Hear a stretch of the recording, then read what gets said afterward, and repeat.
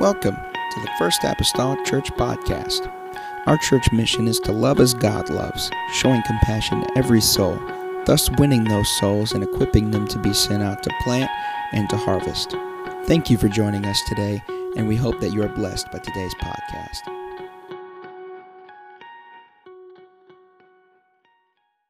I could get by with that with him. Amen. Matthew 24 and verse number 45. The Bible states these words, Jesus speaking. He said, "Who then is a faithful and wise servant, whom his Lord hath made rule over his household, to give them meat in due season? Blessed is that servant, whom his Lord, when he cometh, shall find so doing. Verily I say unto you, that he shall make him ruler over all his goods. But and if that evil servant shall say in his heart, My Lord delayeth his coming, and shall begin to smite his fellow servant, and to eat and drink with the drunken, the Lord of that servant shall come in a day when he looketh not for him, and in an hour that he is not aware of. He shall cut him asunder, and appoint him his portion with the hypocrites. There shall be weeping and gnashing of teeth." Flipping over now to Philippians chapter number 2, verses 5 through 8, if we can today. Philippians 2, verses 5 through 8. The Bible says, "Let this mind be in you, which was also in Christ Jesus, who being in the form of God thought it not robbery to be equal with God, but made himself of no reputation. Took upon him the form of a servant, was made in the likeness of men. And being found in fashion as a man, he humbled himself and became obedient unto death, even the death of the cross." Amen. This morning from these two passages of Scripture, I'd like to just basically teach this morning this concept, the principle of servanthood. The principle of servanthood. Servanthood. Amen. Let's pray one more time. No, we've had a lot of prayer, but Lord needs to help this old lump of flesh up here, amen, to articulate his word. Father, I love you, Jesus, this morning. God, we're thankful for your word today. I pray, oh God, let it, God, find a place, Lord, of lodging in our hearts and in our souls. God, as we look at your word and we learn from the scriptures, God, knowing that there is life in them, your word says, I pray, oh God, let it, God, dispatch life to each and every one of us, Lord, this morning. God, that we would sit at your feet and become, Lord Jesus, students, God, of servanthood, if you will, God, as you exemplified so well in your life. God, we'll praise you and thank you for it. In the lovely name of Jesus Christ that I pray. Amen and amen. The church say amen. Amen. You may be seated this morning. I think perhaps we have rubbed shoulders with this idea before, but it's good to bring it up again and again. And that it is this. Just look at your neighbor this morning and say, you're a minister. Now, somebody's a little reluctant to say that, and perhaps someone else is reluctant to receive that. But the truth of the matter, that is the case. Sitting out in front of me this morning are ministers of the Lord Jesus Christ. Because the New Testament word that is translated minister in our Bibles basically means a servant or to serve. And so many times we do that. We are ministers. We may not have a pulpit ministry.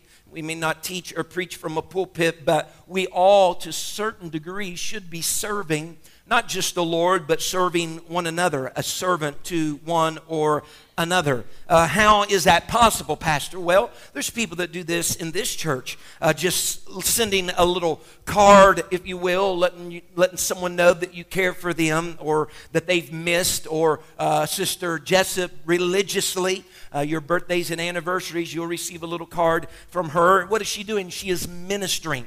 She is ministering the best of her ability, taking baked goods to someone that hasn't been in church for a while, or someone that is brand new. A loaf of bread is a way in which you could minister.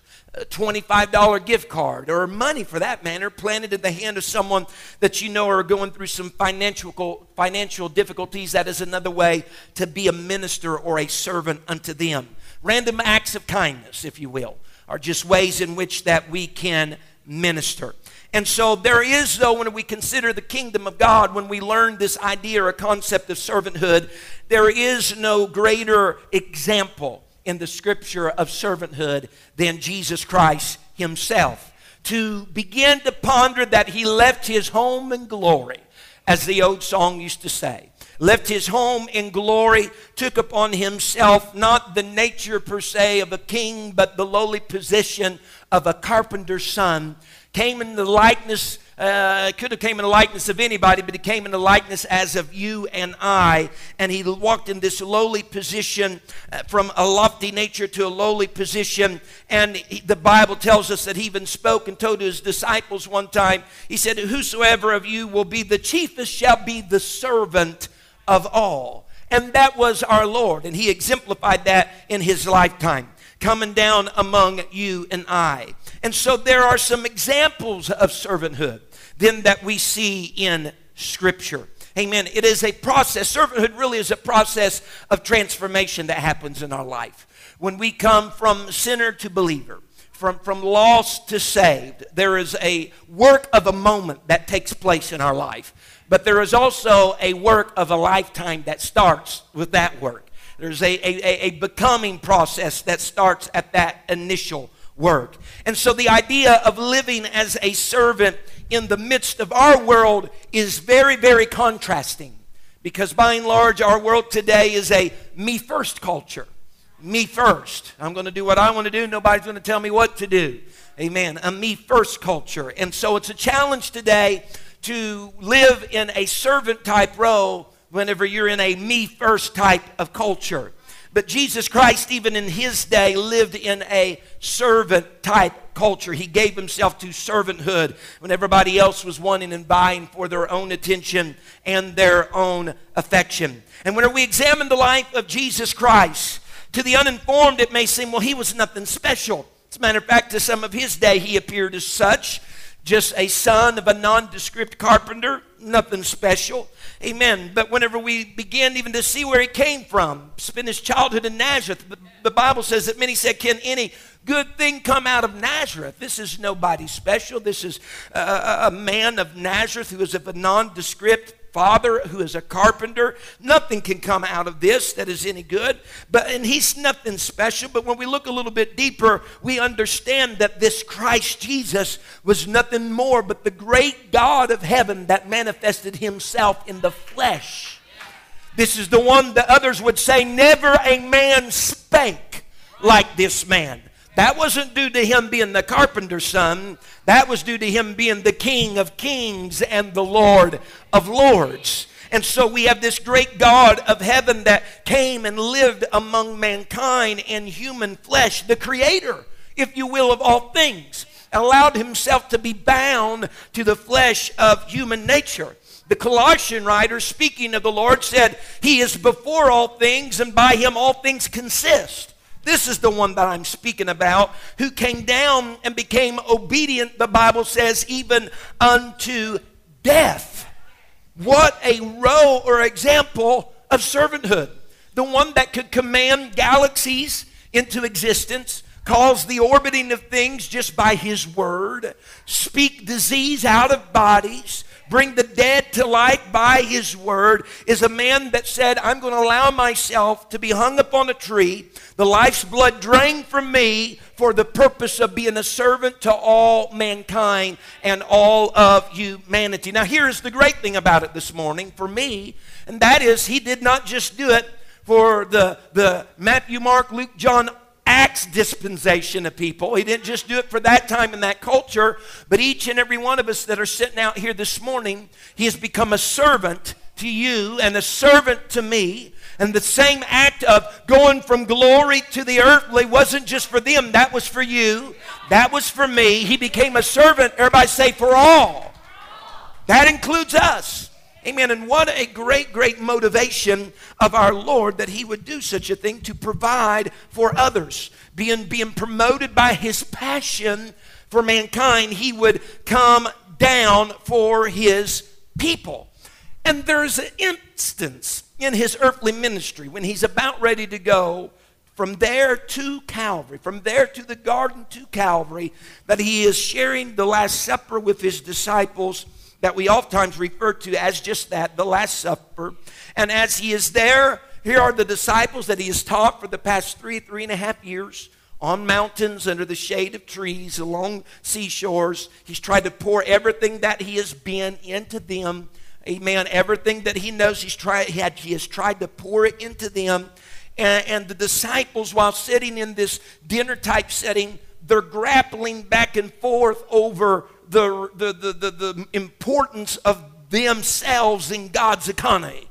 Who is the chiefest? Who is the most important? And they're jockeying for position, if you will, about who is the supreme and who is the greatest. And the Bible says there was strife. Here the Lord is at the very cusp of leaving there and going to death for them, and they are arguing over who's the greatest, and there's strife at the last supper table, and they're dealing with all these different things. And it's in that setting and in that moment of them grappling and them talking back and forth and them rubbing, their own lapel with their medal on it about how good they are and how great they are and how many miracles they seen, that the Bible tells us in John 13 that Jesus then rises from the supper and he lays aside his garments and he takes a towel and he girded himself, poured water into a basin, and he begins to wash his disciples' feet and wipe them with the towel and that he was girded with. Can you imagine that while you're talking about how important you are to the kingdom, the one that's caused the gathering of the kingdom together gets down, changes garments,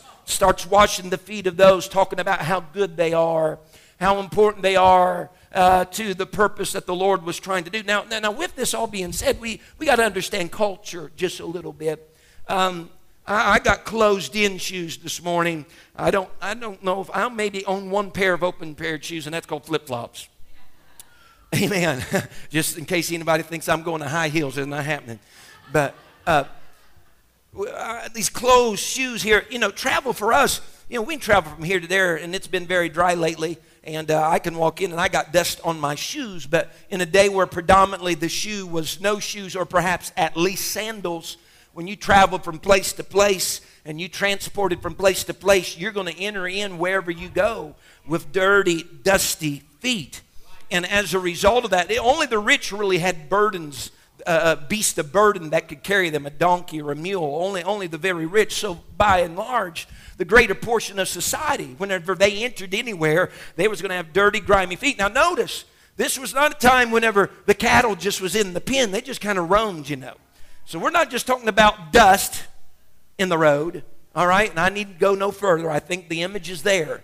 But there isn't just dust on the feet. There are some other things up on the feet as well that's been collected along the journey. And so when they would arrive at a common residence, usually if they were guests of a residence, whoever was the host was, they would find the lowest ranking servant that they had in their house to do the honor of washing the guests' feet from that dust and other unmentionable things that have gathered in their transport. The lowest ranking servant in the house.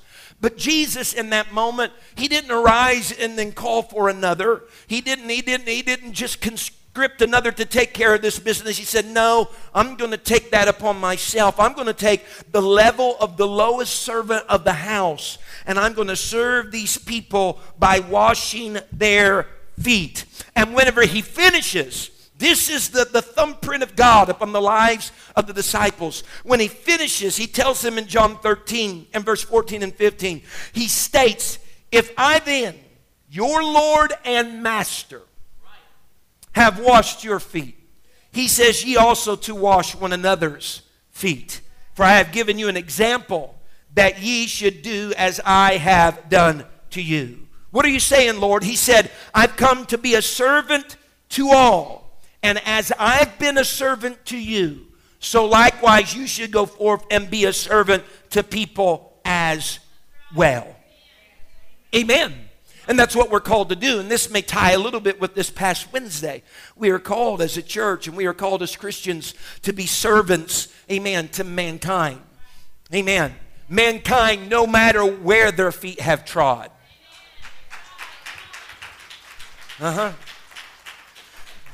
John's John's or Matthew's or Judas's for that matter, these different disciples, whenever they came to the Last Supper that day, they may have came from different locations, no matter what their path had been to get there.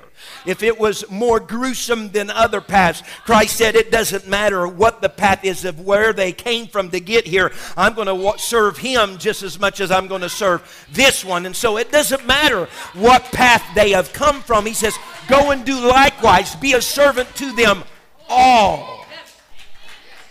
Be a servant to them all. And so that servant row, that servanthood row, is something that you will either willingly take on or you willingly reject. It's a choice up to us. Amen. And so just so that we don't paint the picture, well, that was Jesus Christ. That was God manifested in the flesh. That's a high and lofty example to try to live up to. You know, that's kind of requiring much. And so just so that we don't think that that's a too great of an example to try to mirror or emulate, let's consider then the Apostle Paul then. Like you and I, flesh and blood. The Apostle Paul was afforded us a glimpse also into the life of Christ and the one that Christ would want us to live.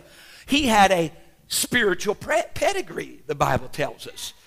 Quite impressive. Whenever we speak of the apostle, he says in Philippians 3 and 4, he says, though I might also have confidence in the flesh, if any other man thinketh that he hath whereof he might trust in the flesh, I more. In other words, he says, if anybody thinks there's something, he says, listen about me. He says, I was circumcised the 8th day of the stock of Israel, of the tribe of Benjamin, a Hebrew of Hebrews. He said, I know you think you're a Hebrew, but I'm a Hebrew of Hebrews. He says, as touching the law, a Pharisee, he said, concerning zeal, persecuting the church, touching the righteousness which is in the law, blameless. Paul says, I'm all that and a side of fries. He says, I'm it. He says, I got this thing down. I got quite a pedigree. I could look back and show you my ancestry. And my ancestry alone is quite impressive whenever it concerns religious things. But with the very breath that he states those things, the very breath he states all of that, just the next verses he says, just those next verses, Philippians 3, 7 through 8, he's speaking about how he has this pedigree and man, he's really something to be emulated and people should desire that they would even have a place like he has. But then he says, but what things were gained to me? He said, those I count loss for Christ. He says, yet doubtless I count all things but loss for the excellency of the knowledge of Jesus Christ my Lord, for whom I have suffered the loss of all things, and do count them but dung, that I may win Christ. He said, as good as that may seem or appear, he says, I'll table that, I'll shelve that. He says, because I count all of that would be gain as loss for Christ. And whenever he says, I count that for loss of Christ, then I'm going to do whatever Christ desires of me to do. And what Christ desires of each and every one of us to do is what he told his disciples to do. Go and do likewise. Be servants to all mankind. So he says, as good as I am, amen, so to speak, I'm willing to take off that garment like Christ took off his garment for the purpose of becoming a servant to all of mankind. And we see that over and over again in the life of the Apostle Paul. He is willing to serve others, and he did. He had his own set of hardships, but you know what? He did not allow that to cause him to stop serving. He suffered persecution, but guess what? He continued serving. Amen. Serving people with the gospel of the Lord Jesus Christ. He even told us in one place of Scripture, he said, I've made myself a servant of all. Boom, there's somebody that's mirroring the image of Christ, being a servant of all. So if Jesus Christ seems like too lofty of an example to try to mirror, then consider the Apostle Paul. Amen. He had his sufferings, his hardships, his headaches, had a good pedigree, but he says, I'm willing to lay it all aside for the purpose of serving the Lord Jesus Christ. Someone say amen. Someone say, I'm a minister. You are a minister. You may not be a preacher, but you are a minister. To attend, to wait upon, a minister. Over here, let me point out some ministers we have here this morning. I don't know if we've ever introduced them as ministers, but we have some ministers here today. Sitting right over here with this tie on. Wave your hand there, Brother Fred. Brother Fred McGee, he's a minister. Yes, he is. To wait upon or to attend. by and large, every week around here, he mows the church grounds. He gets the baptistry ready whenever we need the baptistry ready, just to name a few things that he does. What's he doing? He's ministering. Sitting back here, there's three group. You all three wave your hand. You know who I'm talking about. Charlene, Sister Jessup, Mike, you just wave your hands. These are ministers. What? Yeah. I know that you've never seen them up here speaking, but they're ministers. They clean this church. They clean this church. They clean the restrooms. They empty the trash, so on and so forth. They are ministers of the Lord Jesus Christ. Those are some ministers that are around here this morning. Amen. Whoever knew that? Amen. That they were here, that they are. And if you visit the sick, you visit shut-ins. Some of these, I know our elders have done that. There's been a group of posse of these elders sometimes that show up. I've went to hospitals to visit somebody, and there's been some cackling and yakking going on. To come to find out, it's some of these elder ladies from the church that have went to see somebody that's had surgery that day. What were they doing? They were ministering. They were ministering. They were serving. And when you serve people, you serve the Lord. When you serve people, you serve the Lord. But it requires a surrendering of our will in order to do that. Amen. Amen. Because only really by serving people do we completely serve the Lord. What was it in Matthew 25, I believe it was? And the Lord said, hey, when I was sick, you visited me. Whenever I was in prison, you came to me. Whenever I was hungry, you fed me. Whenever I was naked, you clothed me. And there's a puzzled look coming up on those whom he is speaking to. Lord, when did we visit you when you was sick? When did we clothe you when you was... When did we do all this? We're trying to look back in our calendar, figure out, when was it, Lord, that we done these things? And he said, well, when you've done it into the least of these, when you went to visit the one that was sick, and when you clothed the one that was naked, and when you visited the one that was incarcerated, when you've done it to the least of these, you've done it to me. What are you saying, Lord? He's saying when you serve people, when you serve humanity in these different episodes of life, it's as though you have done it unto me. Now that should influence our approach. If each time we're going to help clothe the naked, we're saying, well, there they are. You know, it's just someone needing help again. Glory be to Jesus. No, you're going to clothe the Lord. Amen. And if you approach it with that type of mindset, well, here's somebody else needing food. No. You're feeding the Lord by virtue of feeding that person. And so truly, whenever you serve other people, regardless of what their need is, you are serving the Lord Jesus Christ. And here's the thing, often we have to touch them before he is able to touch them. Through the kindness of your generosity, touching their life, sometimes open up their heart to be touched by the Lord. The Bible, I believe it is speaking of Lydia, I believe it is in the New Testament, in the book of Acts. The Bible speaks that the apostle he came preaching the word of the Lord. And the word that he preached, it penetrated her heart, the Bible says. And she acted upon what the apostle had preached. But before any of that took place, the Bible says that her heart had been opened. And because of her heart already been breached open, she was able to be impacted by the words even of the apostle. Well, sometimes just acts of kindness, whether it be feeding those that need fed or helping those that need help, is something that helps open up their heart so that whenever the word of God does go forth or they come to a church house, that penetrates a whole lot deeper and he's able to minister to them and touch them. Someone say amen. Being hospitable to people. Amen. Hospitable to people. Making them feel special. People like to feel special. Yeah. And I don't want there to deem anything in this life as though it's below my talents or my time or my abilities. No. Because you can do the feeding. And you can do the visiting in prison. But if you do that without the right spirit,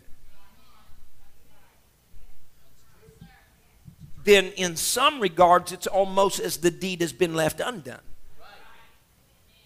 It's not just ministering, serving, it's serving with the right spirit. Lord, go along, wash your feet. Boy, this is a horrible thing. You know, could you imagine if every foot he washed, he's talking about how horrible and gross and just obnoxious it was to deal with these feet that, well, that really, you know, just go on, Lord, you know. I don't need it anyway. I'll take care of it myself. So if we do a service to people and we're just grumbling, complaining about doing it the whole time we're doing it, whether behind their back or in front of them, now how much stock are they going to put in the service that's being rendered? Huh? Seriously. The other day I called a certain establishment because I had a question about whether they had an item. I was at a store already that had one. I was just trying to compare prices and compare sizes, and I was trying to get it. So I called this place and I asked if they had this item. They said, yes, we do have this item. Well, I had a particular detail I wanted to know about the item. I said, well, is it such and such? And the person on the other end says, well, I'm going to have to go walk way back and go find out. Like I had just, you know, I was the bullet in their day that took them down. You know, and I was just calling just for a common courtesy of just trying to figure something out so I wouldn't have to make the trip. Well, it made me just want to say, you know, well, I'll just stay here and buy this even if it's a few dollars extra just because of the whole scenario. Well, sometimes your service to other people, you say, well, I did this, that, and the other. Yeah, but, you know, did you complain? Did you did you do it without the Spirit of Christ? Did you do it? Did you do it because you just knew it was the thing to do, but you begrudged the whole time that you were doing it? Because if that's the case, then we need to step back. It's not just being a minister and serving, it's serving with the Spirit of Christ as well.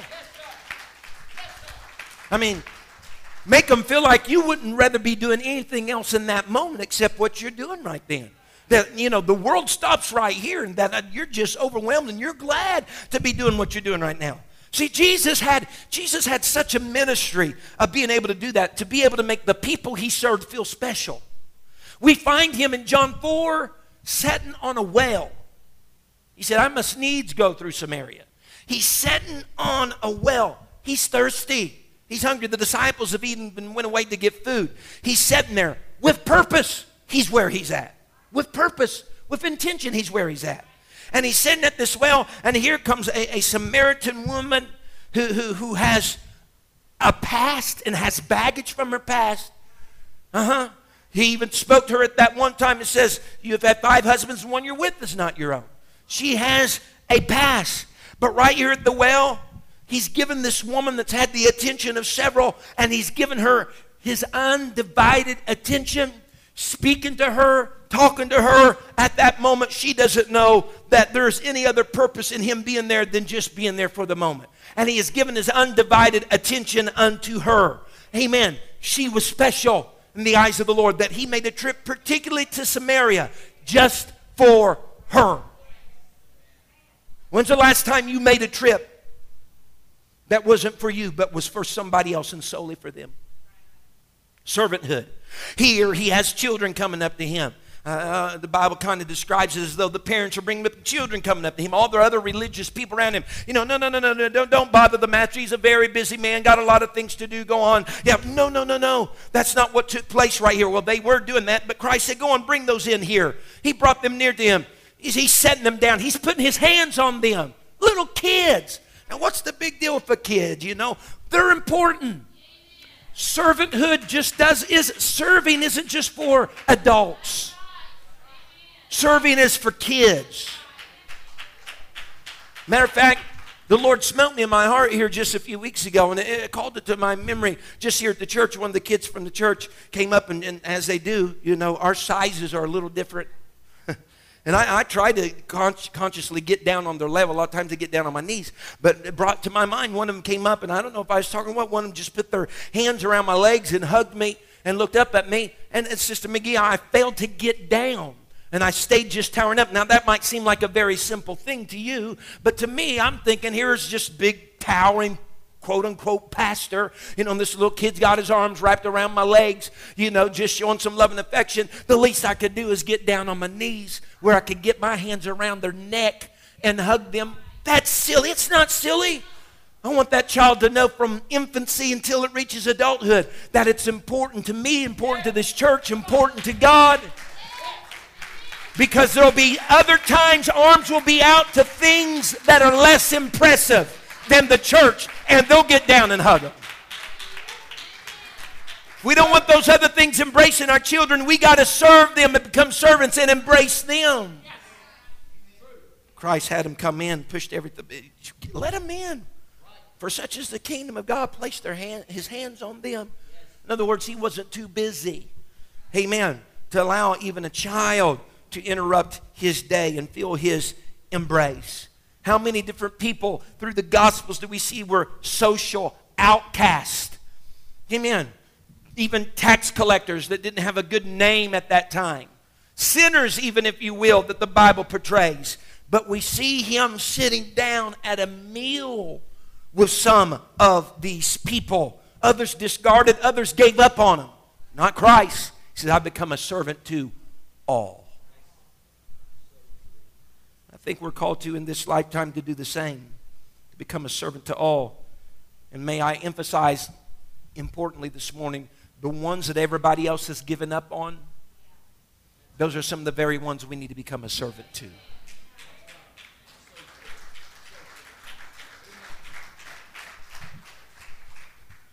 So this sounds great, Pastor McGee. How where's the paper? Where can I sign up? How do we do this? What can I do? What can I do to serve Christ by serving people? How can I do this? Well, there's a few traits that you might need in order to do this. Number one, firstly, you got to be willing. You got to be willing to do it. An individual has to be willing to serve. Because married with that, if you're willing to serve, then you're more likely to have the attitude you should have when you serve. If you're unwilling, then there comes the wrong attitude. Amen. But I believe Christ has, through human nature, has provided plenty of opportunities.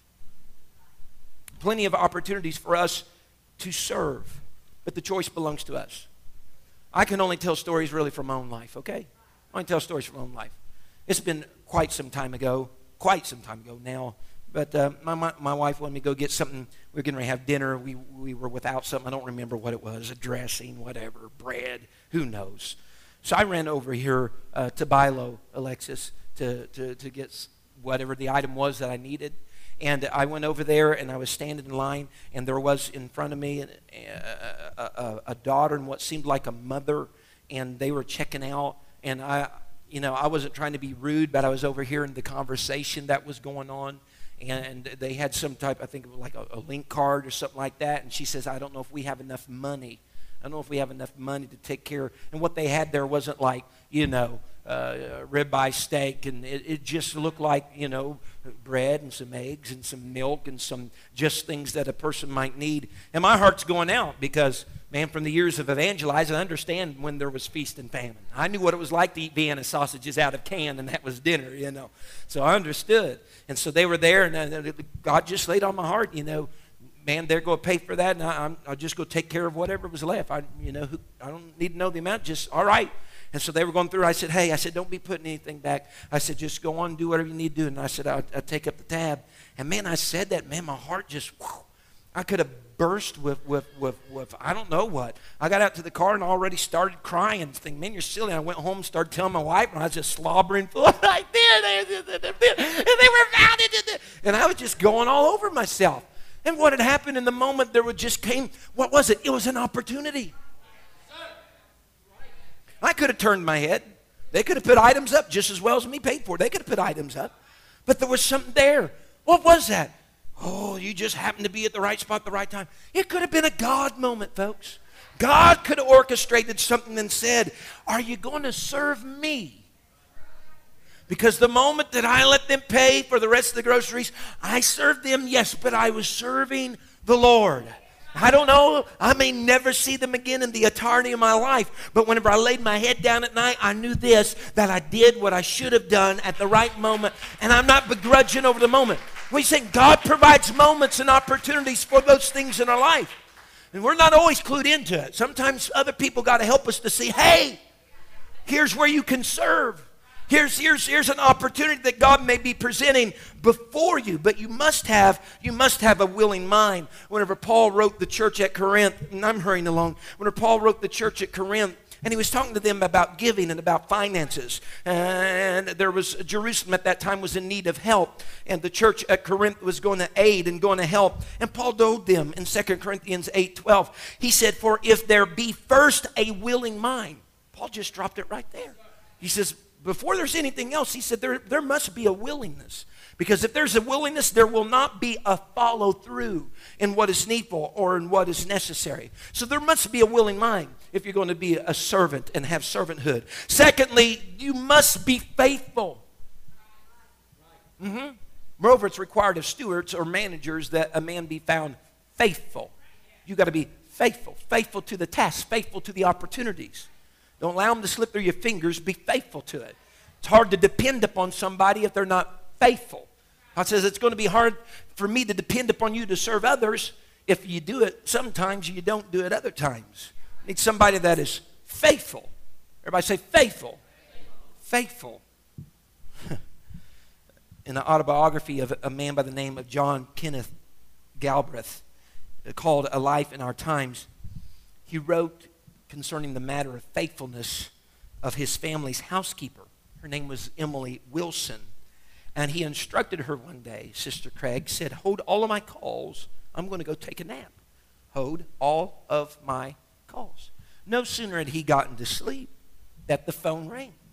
And she answers the phone as the housekeeper there. And upon answering, she was somewhat taken back by the next words that she heard. The man on the other end of the phone said, get me Kenneth Galbraith. This is Lyndon Johnson. Now, Lyndon Johnson was President of the United States. Upon getting her composure together, she said, he's sleeping, Mr. President. He said not to disturb him. Well, wake him up. I want to talk to him. And he was a little bit irritated here. The chief executive was. Emily's reply was, it was a model of faithfulness. I don't know how she did it. She said, Mr. President, I'm sorry I can't do that. This was his request. I'm going to hold to it. I work for him and you don't. Now that is an extreme bill right there. But there is a lady that is a great example of faithfulness, amen, to the task. So you got to be willing, you got to be faithful, but you also have to be wise. You have to be wise. Someone once said that wisdom is the ability to see life from God's point of view. You got to be wise.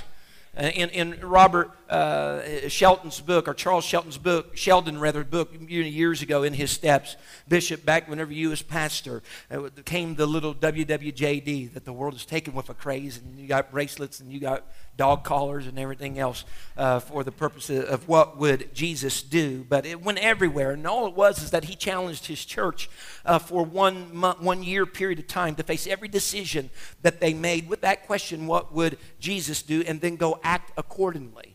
And I think there is a certain bit of wisdom in that, amen, that we need to, maybe adopt for our age too. What would Jesus do? What would Jesus do? So it does require that we're willing. It does require we're faithful, but we also must be wise. But we also must be humble. We must be humble. And humility, sometimes we have a wrong idea of humility. Humility doesn't necessarily mean thinking less of yourself than other people, nor does it mean having a low opinion of your own gifts, all right? But it means you have freedom from thinking about yourself in one way or the other at all. Christ, as a servant or as humility, he made himself of no reputation. He wasn't thinking about himself. He was thinking about who it was and how it was going to benefit somebody else. And so just taking the you factor out of the equation, thinking beyond you, is in a sense humility. Whenever you're considering the needs of others beyond and above your own. Amen. But again, there will be no greater ability than your availability unto the Lord. Old song, you say, Lord, I'm available to you. And that should be our plea to the Lord today. We are available to him. But we do not serve the Lord, though, just for rewards. He promised rewards. Those who would selflessly serve him and do service unto him. He promised rewards, but it's not all about the rewards. Amen. It's not all about the rewards. Whenever Christ had divvied up the talents In Matthew 25, you know, the 5, the 2, and the 1. When he divvied up the talents, and in his parable, the one came back to see what had been done, and the one with 5 had gained 5 more, and the one with 2 more, and the one with 1 had hid it in the earth. The Bible says, I think it's important to note that the real reason of that master coming back was not to find out what they had not done with the talents. He come just to see what they had done. That was his true purpose, to see what they had done. So don't think that the Lord set up here and he's taking tabs. No, they didn't do that. They didn't. No, he's not trying to look out here and see what everybody's not doing. He's honing in on what you are doing. He's honing in on he's a positive God. He hones in on what we are doing. The thing is, if we're not doing anything, then the self-evidence is there. So he's really trying to look at what we are doing. He told the Apostle Paul, he said, note this, that your labor will not be in vain. And we have hard times struggling with that because we don't always see the perk to it in this lifetime. We don't always see the reward in this lifetime. But he constantly assures us your labor won't be in vain. I know you have your own set of hardships. I know you have your own times that you probably are the one needing fed. Right? And you're the one that need to be provided for. But your labor's not going to be in vain, because whenever this whole thing ends and the master stands there and says, well done, thou good and faithful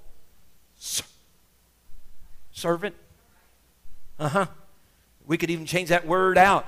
Well done, thou good and faithful minister, because that's what a servant is. They're a minister. Thou hast been faithful over a few things. I'll make you ruler over many things. Enter thou into the joy of the Lord. At that moment, all the years that I didn't see the perk, it ain't going to matter in that moment. It's going to have been worth every meal I served, every bit of money I expended to buy clothes for somebody, every moment I went to the jail and visited somebody, every moment that I inconvenienced myself and it wasn't in my path, but I went in it anyway. It's kind of like a deferred payment plan, you know what I'm saying? It's deferred payment in this life. It's like payment day is never coming, it's deferred. But your labor is not in vain. Someone say amen. I'm trying to keep track of time here. I don't want to take advantage of you good folks. Amen. Matter of fact, stand with me so I don't take advantage of you.